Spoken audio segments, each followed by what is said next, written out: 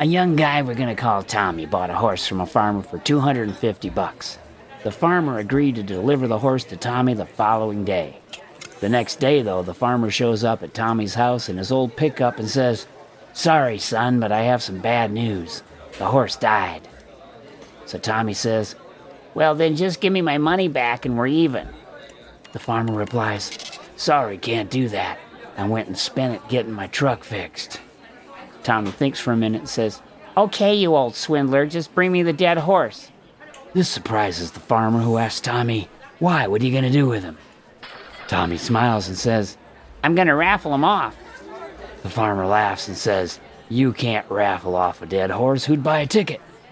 Tommy answered, "Sure I can. Nobody but you and I know the horse is dead, and I'm guessing you'll keep your mouth shut." A month later, the farmer meets up with Tommy in town and asks, "What happened with that dead horse? Did you raffle him off?" Tommy boasts, "I sure did. I sold 500 tickets at $5 apiece." Didn't anybody complain? Just the guy who won, so I gave him his $5 back.